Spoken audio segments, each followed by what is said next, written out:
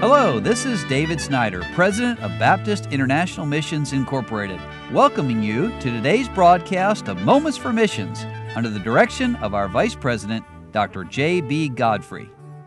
Last week and this week I've been talking about primarily training national believers all across the world, and even one day we talked about training our U.S. servicemen and women as they serve in their various capacities around the world.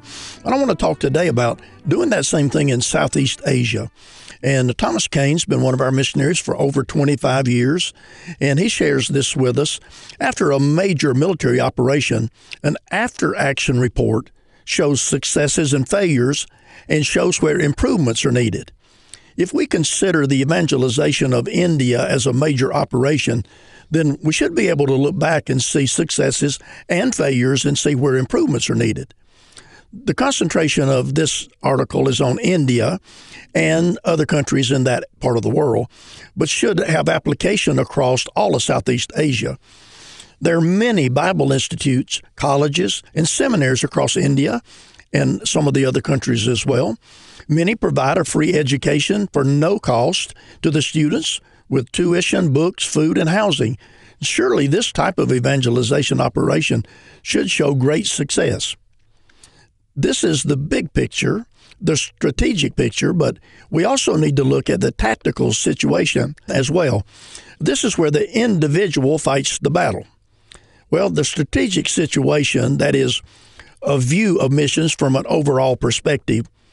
The history of Christianity in India begins in 52 A.D. when the Apostle Thomas is believed to have arrived in the country. And for the purpose of this article, we'll start in 1881 and move forward. The percentage of the population that was Christian in India in 1881 was 0.7%. There's a chart that shows the percentage of Christian population in India up to 2021, and it's based on each subsequent 10-year census.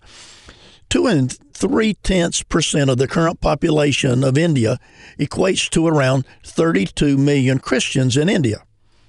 As a comparison, in the United States, around 45% of the population claims to be Christian.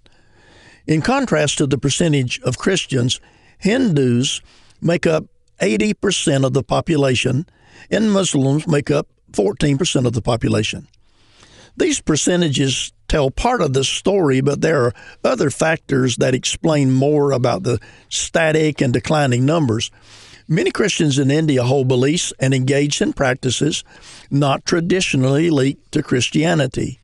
The percentage of Christians in India who believe in karma, that is, believing in fate, is about 54%. Those who believe in the Ganges River and its purifying power is about 32%. Those who believe in the reincarnation, that is, a rebirth of the soul, is about 29%.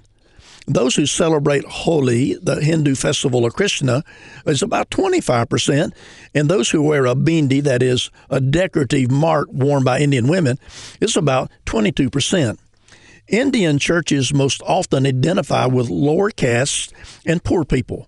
And lower caste Christians are more likely to believe in evil spirits, about half of them, dark magic and witchcraft, about 28%, and an evil eye, 33%, that is, believe in a superstitious curse or legend. From a strategic view, these things are not going well. It could be said that the state of Christianity all over the world is not going well.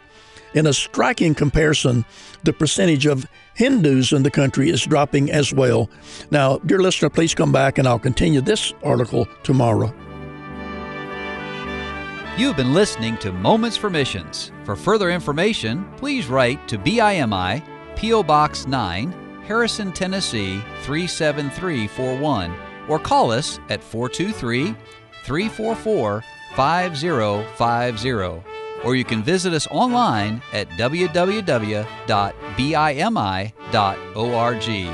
Until next time, may the Lord richly bless you.